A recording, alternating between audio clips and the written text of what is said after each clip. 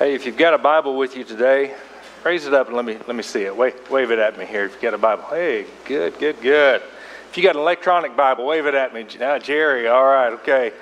Well, those are the easy ones to find this book in. If you held up an actual physical book Bible, begin to turn to the book of Joel. The book of Joel there in the Old Testament, because it may take you a little while. It's a small book, just a couple of 3 chapters. And the book of Joel. We're going to be in chapter 1, verses 1 through 15 today. And going to be thinking about what the locusts have eaten. What the locusts have eaten. You know, I think that our nation is in a very tumultuous time. And I know that many of you feel the same way. You understand, you hear the news, you see what's going on at gas pumps and workplaces and all these kinds of things. Our nation is facing a lot of difficulties. Many individuals, business owners, just laborers, mothers, fathers, husbands, wives, many families facing trials and hardship these days. And you know, while the Church of Jesus Christ certainly has, above all, a message of hope, we have the good news of the gospel of Jesus Christ, and we need to speak about those things. We need to be grounded and rooted in those things.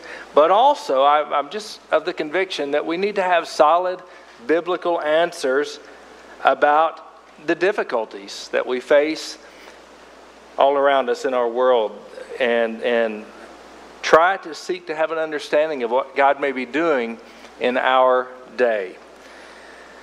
And I'll tell you, I've been praying for quite a while, maybe even for a year, that God would help give me and give Christians in our day, give our church a discernment and an understanding about what He's doing in this day. Because I'm convinced that He wants us to be a part of His plan and to have at least some level of answers and understanding. And I'll tell you this, for the last couple of weeks, I cannot get away from Joel chapter 1.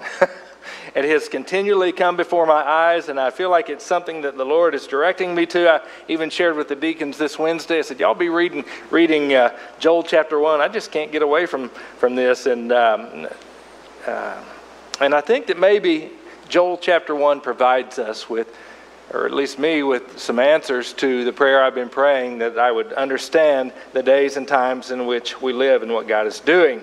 So in this Old Testament minor prophet book, Joel, we're going to see some things.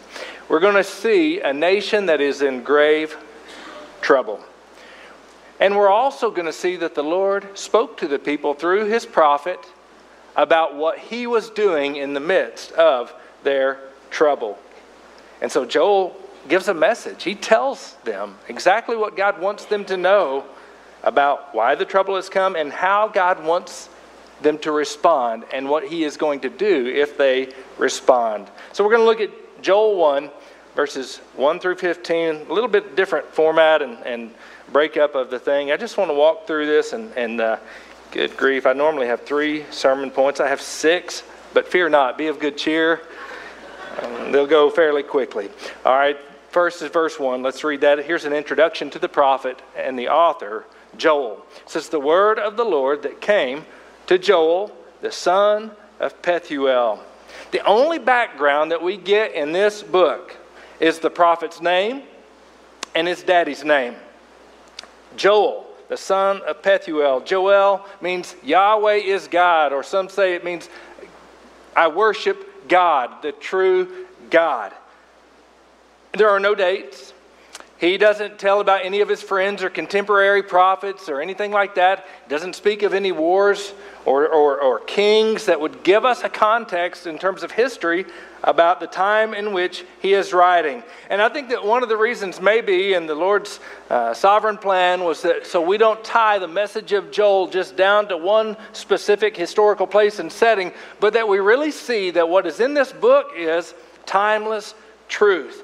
There are some things here that even as Joel unravels them by the inspiration of the Holy Spirit, he's really looking out into the future and seeing things that are going to happen all through the glorious and terrible future of mankind on this earth. And so we're really not given very much, but I think it's a timeless book as we glimpse both into the purposes of God and into the future of what God is going to do on this earth. Now, we can't go through the whole book, of course, and I don't think I'm going to preach on Joel again. I'm going on vacation this week, and I won't be here next week, and then it's Thanksgiving, but I just know that I need to share these things with you today. I'll let you read the rest of Joel. It's a beautiful book, a wonderful book, and there's a lot of hope here, even though it begins with grave difficulty. Verses 2 and 3, now we're informed that there is a problem in the nation of Israel. Hear this, O elders, and listen,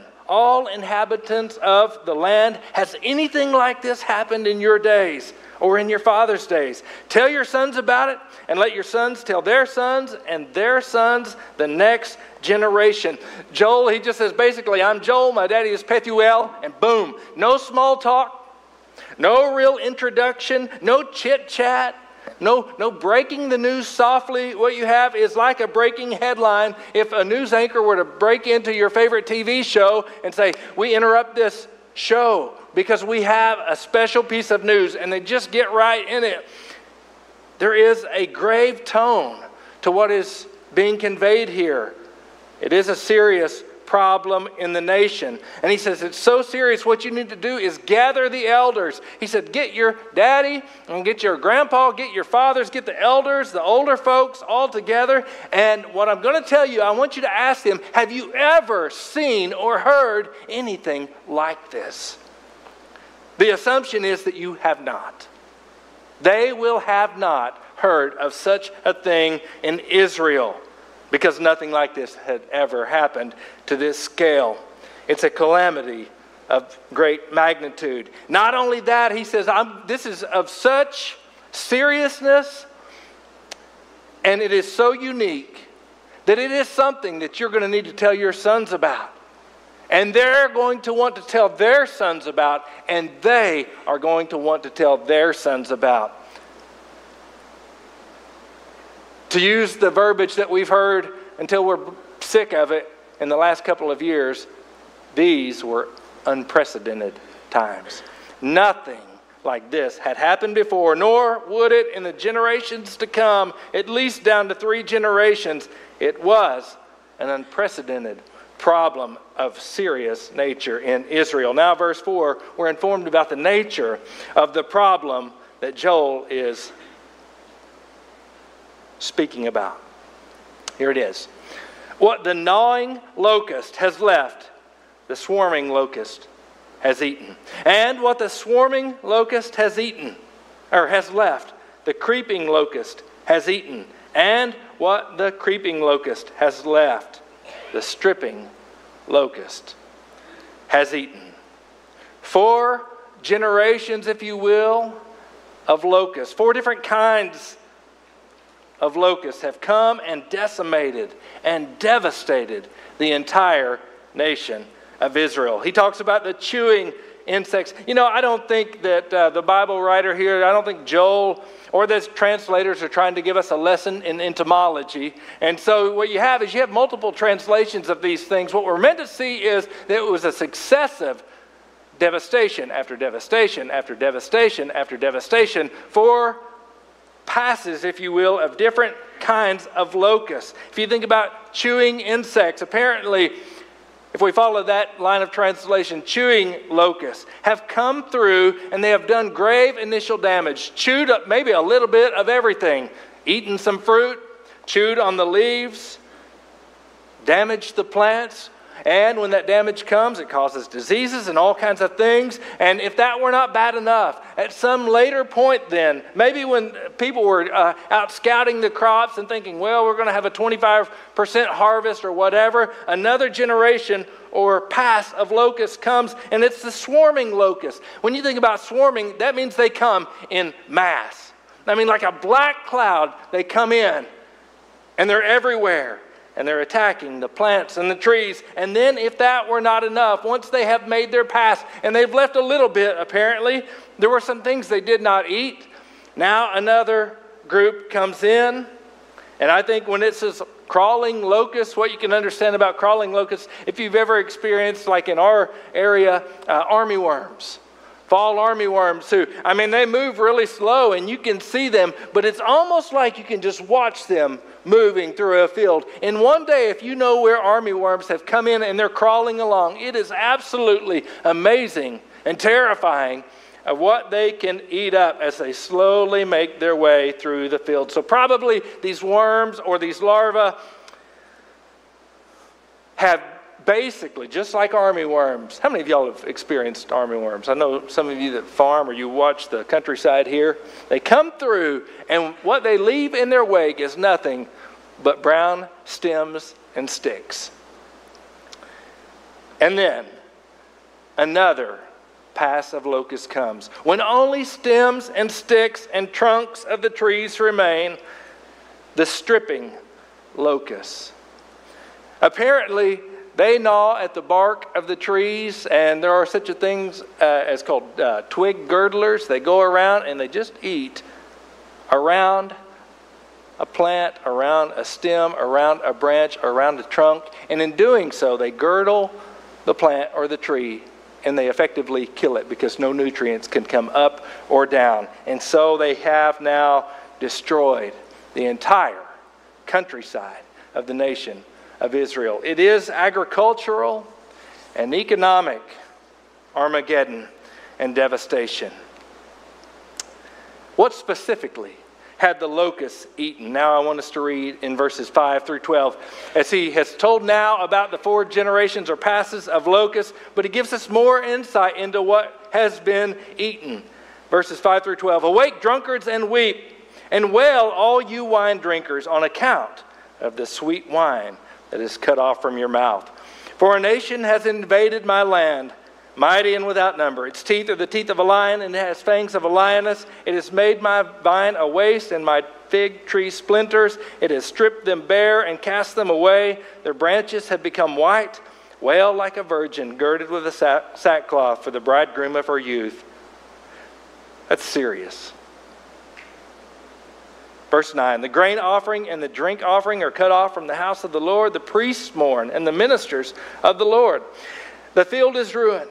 The land mourns, for the grain is ruined. The new wine dries up.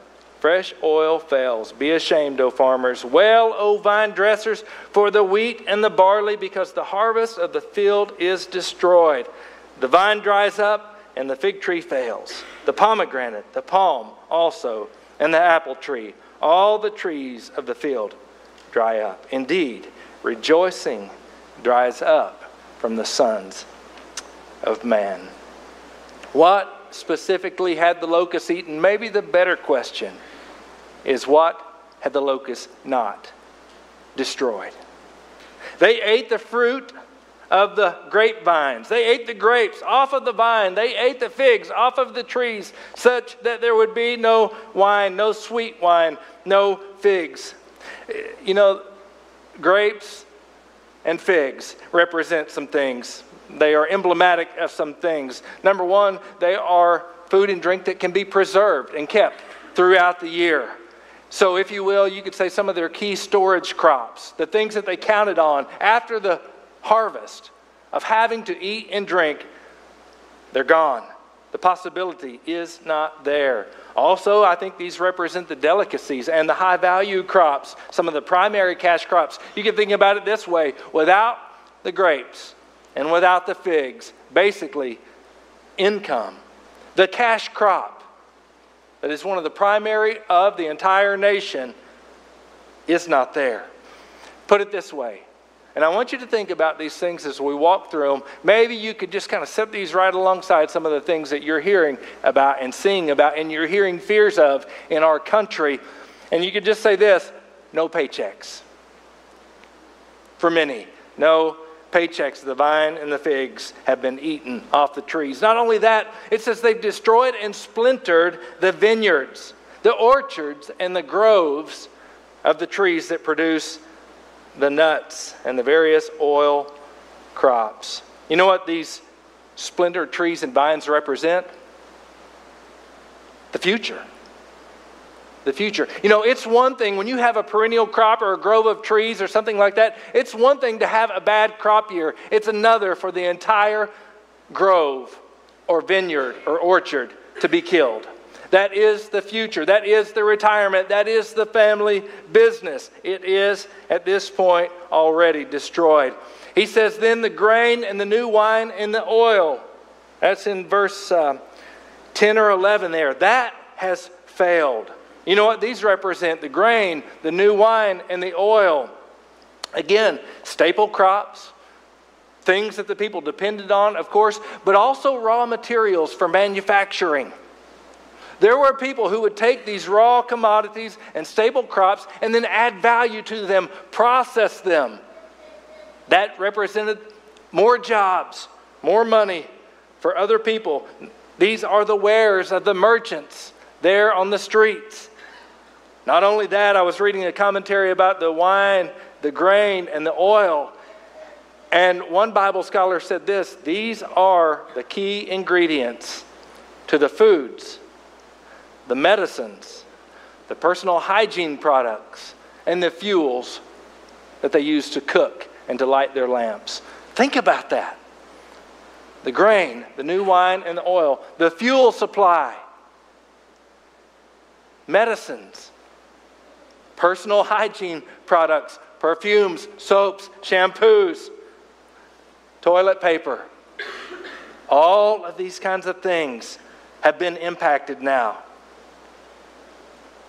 The wheat and the barley crops. These were the low-value peasant farmer crops by and large. So the poor farmers are impacted. Not only that, the crops like apples and pomegranates and palms, these are the wealthy landowners' crops. The poor were impacted and the rich were impacted. I tell you folks, when you read this, everybody felt it. In short, they had eaten almost everything that could be eaten. And no one immune from it. And then this is what kept coming to my mind. What did the locusts really eat? Or maybe we could say, what did they metaphorically eat? Because God was doing something. The prophet Joel, he makes it very clear that this was not just some sort of anomaly or accident of nature. This was not uniquely the work of Satan or something like that. As you read the book, God is at work in the midst of this crisis. It is, in fact, the locusts are called in a later chapter the army of the Lord.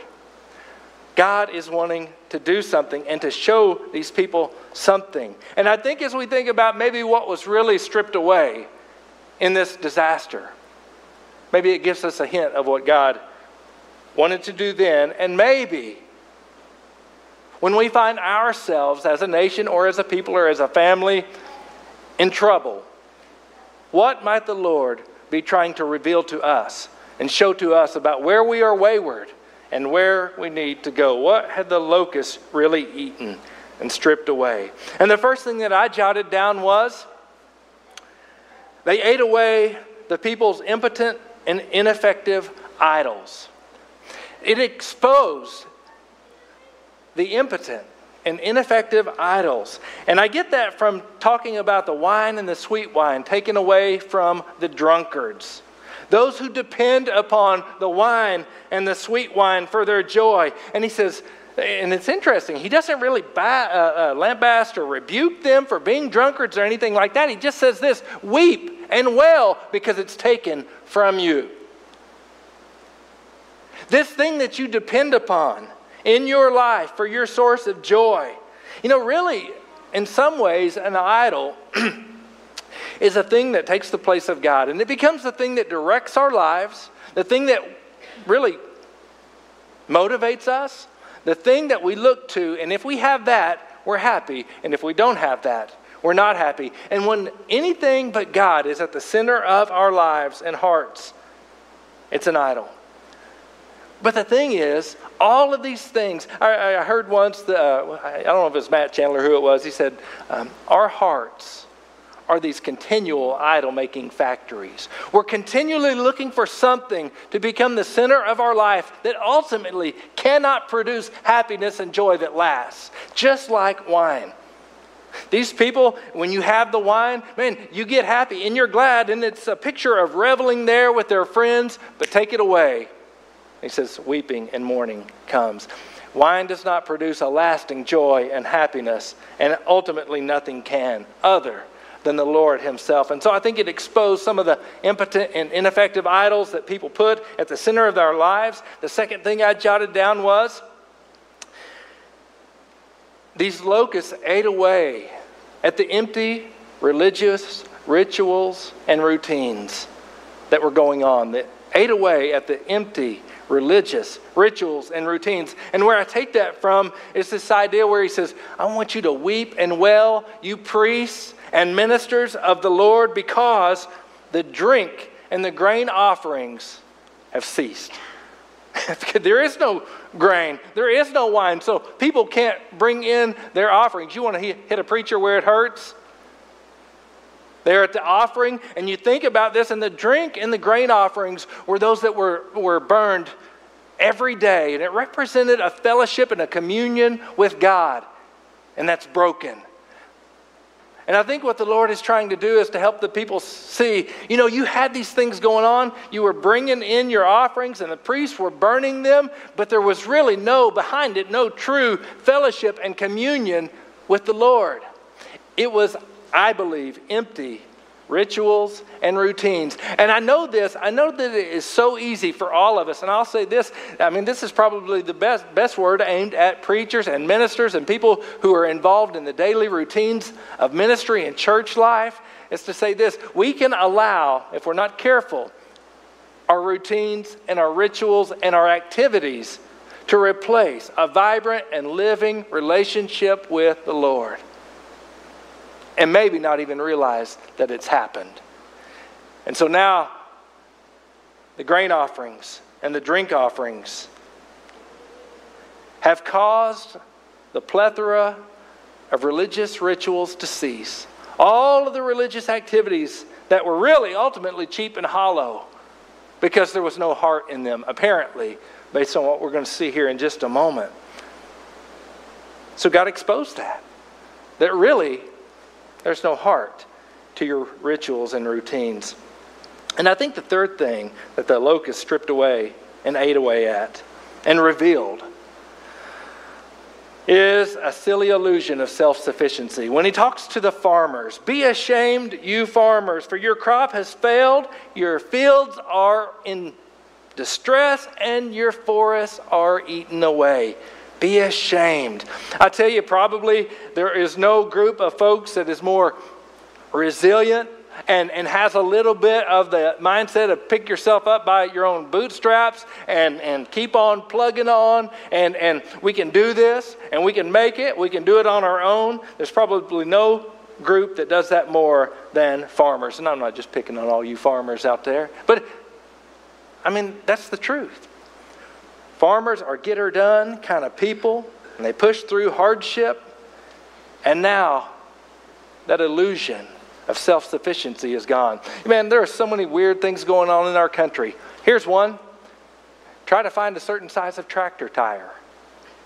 I called for a tractor tire not long ago. And, again, here's self-sufficient farmer. And I called the tire store, and they're like, we're having a tire shortage. What?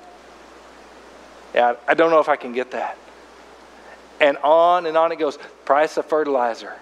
There are just so many things right now in our economy, agricultural and otherwise, that we have always, or at least for the past couple of generations, we've just taken for granted. We just assume that it's going to be there. But what if one day we wake up and it's not? If you couldn't get tires, how would your life change? If you could not get fuel, diesel fuel. Here's one, seriously. Farmer, if you cannot get fertilizer, how is your farm going to change? And on it goes to all of the things that we have to have. And yet we somehow still believe many times that we can make it in this old world on our own, that we have done this ourselves by our own strength. And we don't need anybody, not God or anyone else. And so this bubble is busted of the silly illusion of self-sufficiency. I think that is some things. Those are some of the things that have been stripped away. As God has now pulled back some of his temporal blessings, that the nation has just come to somehow think that they did it on their own. And God strips these things away. And maybe ask the question, where are you at now? If I don't pour out my blessings, how are you doing now? You've forgotten me. You have forgotten that I am the source of all joy and all blessings. How are you doing? Verse 12. The end result is that rejoicing had dried up. Not just the plants, not just the trees, but the joy and gladness of the people had shriveled up and dried up and was gone. What was the Lord up to? Hey, here you go. I'm on point 6, by the way, if you're following along. This is it. What was the Lord up to? What did he want the people to understand, to feel, to do, to know? And I think here are where the timeless truths and principles, I think these are some things that we could say in the difficulty that we're in today. Maybe these are 2 things that God is up to. He wants us to hear and to know and to do. 2 things, write these down if you're taking notes. There's a heart cry and there is a harbinger. A heart cry and a harbinger. There is a heart cry from the Lord in the midst of all these to the people. From his heart to their heart. He's trying to get beyond their rough and tough and calloused exterior and get down to the soul, to the heart. He's crying out to their heart. And here's what he's saying. Turn your heart back to me. God wants their heart. Not just their rituals, not just their offerings. He wants them. And this is evident in the call that the Lord gives to the people. Here's what he says. Consecrate a fast. That is, set aside a period of time and call all of the people of the land to fast. Proclaim a solemn assembly.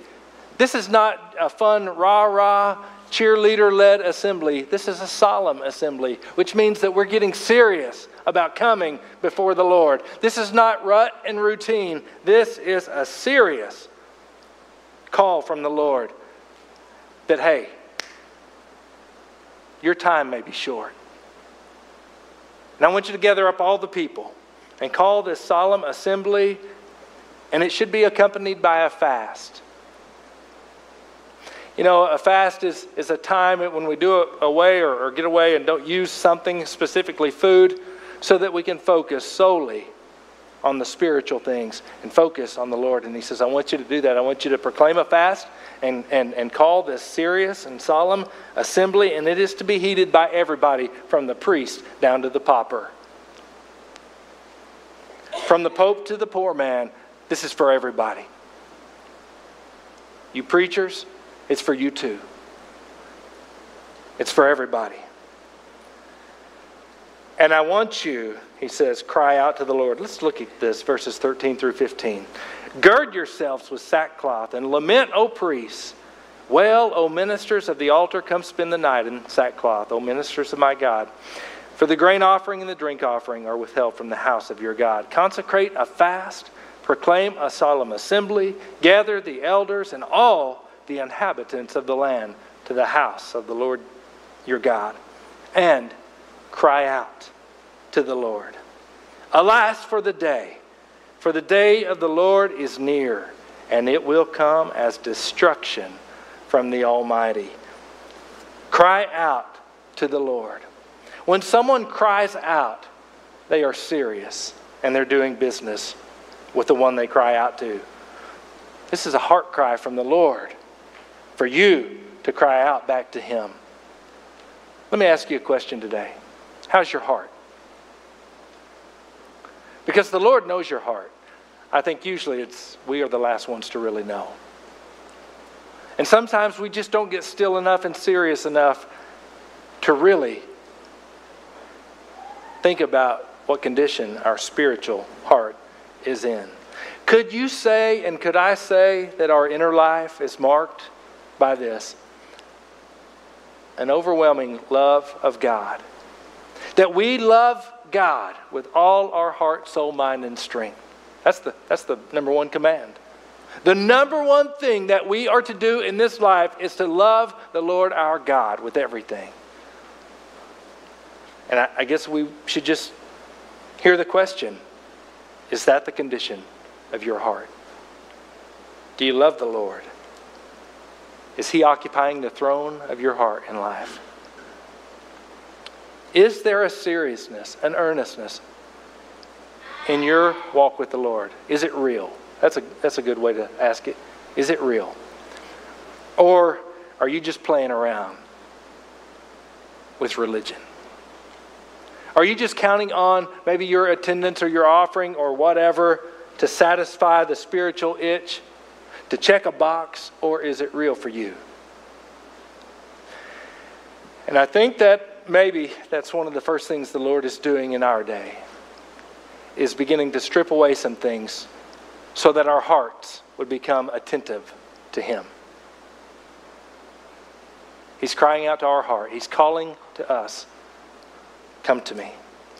The second thing that is clear as I study the book of Joel, it's not just here in the passage we read, but it's throughout the whole book, is that the locust plagues were a harbinger or a forerunner or an announcement or a preparatory thing to get them ready for a greater judgment that was to come or is to come. And I read that in the last verse, verse 15. Alas for the day of the Lord is near. The day of the Lord is a technical term, and Joel, maybe more than any other Old Testament prophet, develops this idea. He speaks about it in at least 5 different places. The day of the Lord.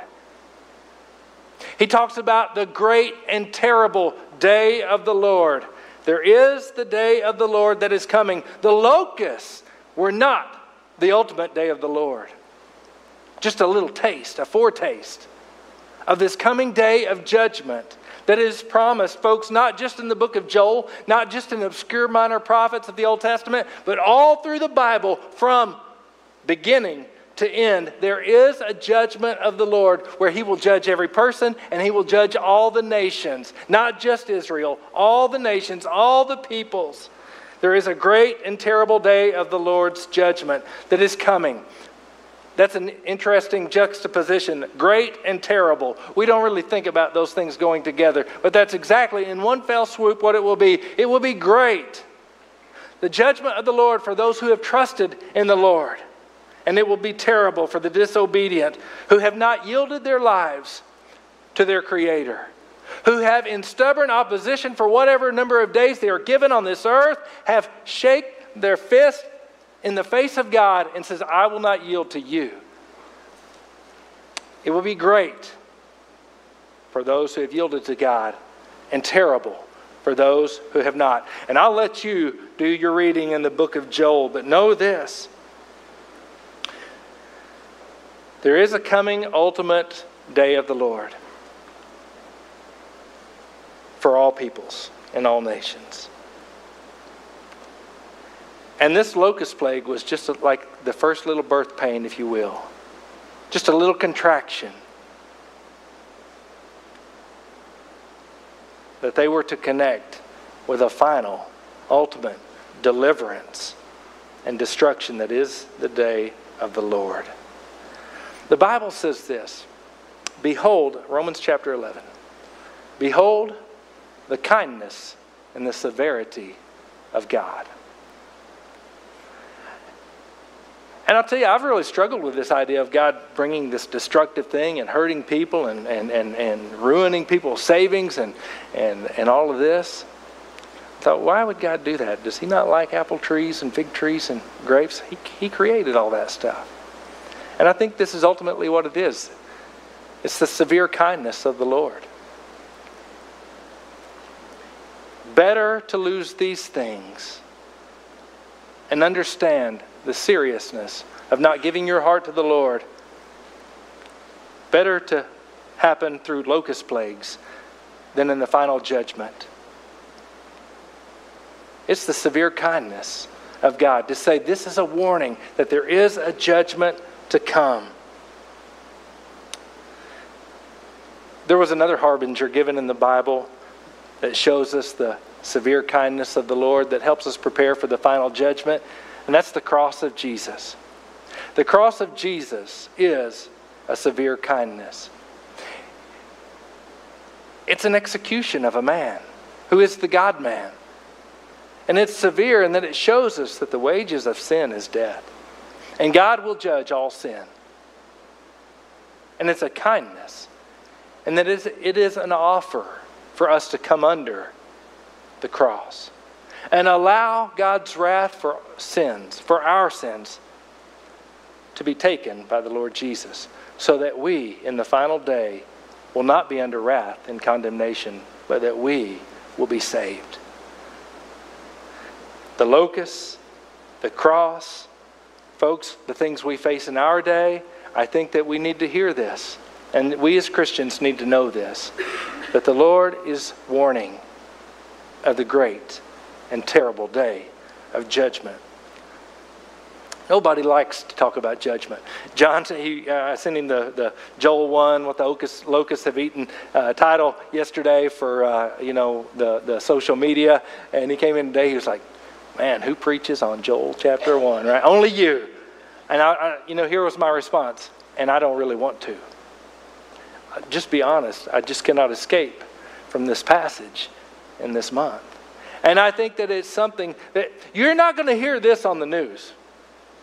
What you're going to hear is it's the Democrats' fault, it's the Republicans' fault, it's Trump's fault, it's whatever's fault, it's China's fault, it's whoever's fault. And I'll be honest, I kind of get in that routine. It's the younger generation's fault, it's whoever. And here's the big question is, what is God doing in the midst of all this? What does He want us to hear and to know? What in the world am I calling you to do with all of this today? Well, number one, I would just say this. Be sensitive to what the Lord is doing in your life and what He may be speaking in your heart today through this passage. He speaks by His Word and by His Holy Spirit to each of us. But I think we could get this from it. Examine your heart. Make sure that Jesus is on the throne of your heart. That's how you prepare for the judgment to come. That's how you can be ready for the great and terrible day of the Lord. Submit your life to the Lord Jesus. Believe on Him and you'll be saved. You'll be saved from the wrath that is to come for all of those who have persisted in rebellion against a great and holy God. And then here's another thing. I think we as Christians need to hear. Don't set your final hopes on temporal things, on wealth, jobs, income, whatever. Our ultimate hope is not there. It's a call to set your minds on things above. Our only secure place in this world is not being farmers, not having plenty of canned goods stored up in the pantry, though maybe not a bad idea. Our only security is safe in the arms of Jesus Christ. The same arms that were outstretched on that cross and held up under the weight of God's judgment. And He invites us to come under His wings, if you will, and be sheltered in His arms. Do you know Jesus today? Do you know for certain that He is your Lord and Savior? That is the most important thing in all the world. I want to invite you today, if you have never placed your faith in Jesus Christ and understood His great grace and love and mercy to you, you've never run to His arms and listen. It doesn't do you any good to play around with this stuff. Get serious. give your heart to the Lord Jesus today. Would you bow with me? Father, today I pray that we would just hear and heed the reverberating echoes of the message of Joel that you gave him in a day and time where there was destruction and devastation. And you gave it to warn a people to turn to you. And I pray that we would hear and heed that warning today. That we as individuals would turn to you. Lord, I pray that there would be an uprising in this nation of individuals who are rising up not to fight battles but to yield humbly to your kingship and your lordship in our lives. And that we would be witnesses that call this country back to you. That we would humble ourselves before your mighty hand. God, help us not to trust in horses or chariots or in the strength of our legs, but to trust in the Lord our God. I pray today for anyone who might be in this room struggling with the reality that they need to yield their heart and life and everything that they have and are to you. Help them to see clearly the beauty of our salvation in Christ. Help them to not crawl, not walk, not creep along, but to run to you. Lord, I pray for your mercy for our country in our day. I pray for your mercy and provision for the generations to come, Lord. When things seem a little bit bleak and dark, God, I pray that we'd be rooted in hope and faith and love, knowing that with you we're safe.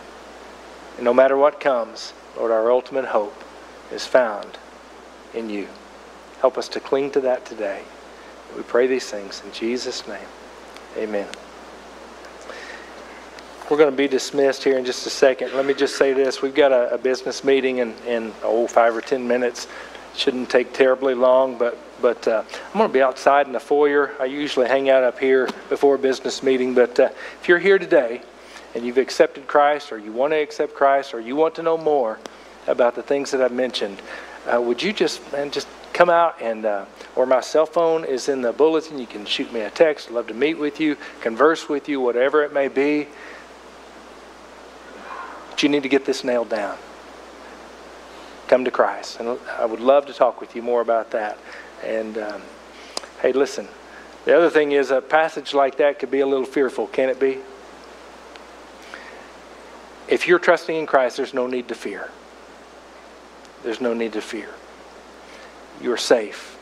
And He'll carry you safely through. No matter what comes here, you're safe in the arms of God. So leave this place with good cheer and hope, knowing that the Lord loves you if you belong to Christ, all right? You're dismissed, and we'll meet back here in just 5 or 10 minutes.